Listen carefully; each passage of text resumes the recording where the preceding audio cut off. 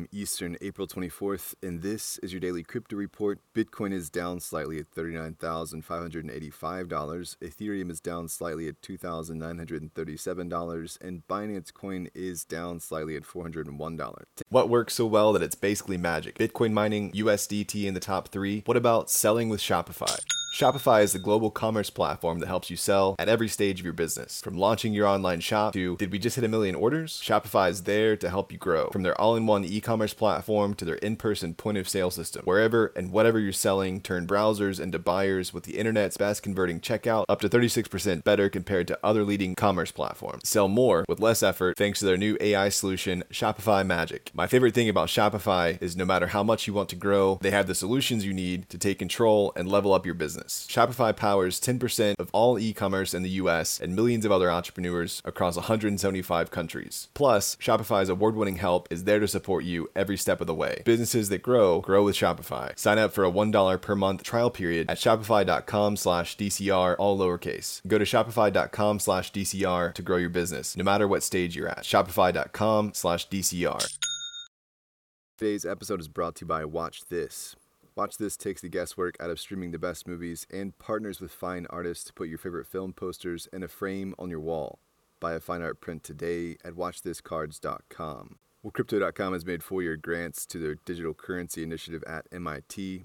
The grant will support DCI's research into the security of Bitcoin and open source development of protocols that underlie the network. Eric Anziani, Crypto.com COO, said MIT's digital currency initiative is playing a critical role in building a sustainable blockchain ecosystem by fortifying Bitcoin's underlying protocol.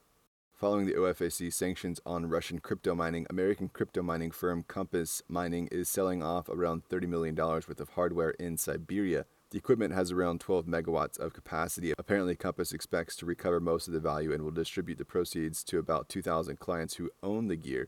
About the sanctions, CEO Whit Gibbs said, "I understand the sanctions. In this case, though, the punishment is outsized for American miners." Well, Stripe is set to let clients make payments in USDC via Polygon. Twitter will be the first company to test the option by paying earnings via crypto to content creators who use the Twitter monetization products. Initial payouts will be made using USDC stablecoins native to Polygon's network and through Polygon-compatible wallets. This week, decentralized identity startup Spruce raised $34 million in a funding round led by A16Z.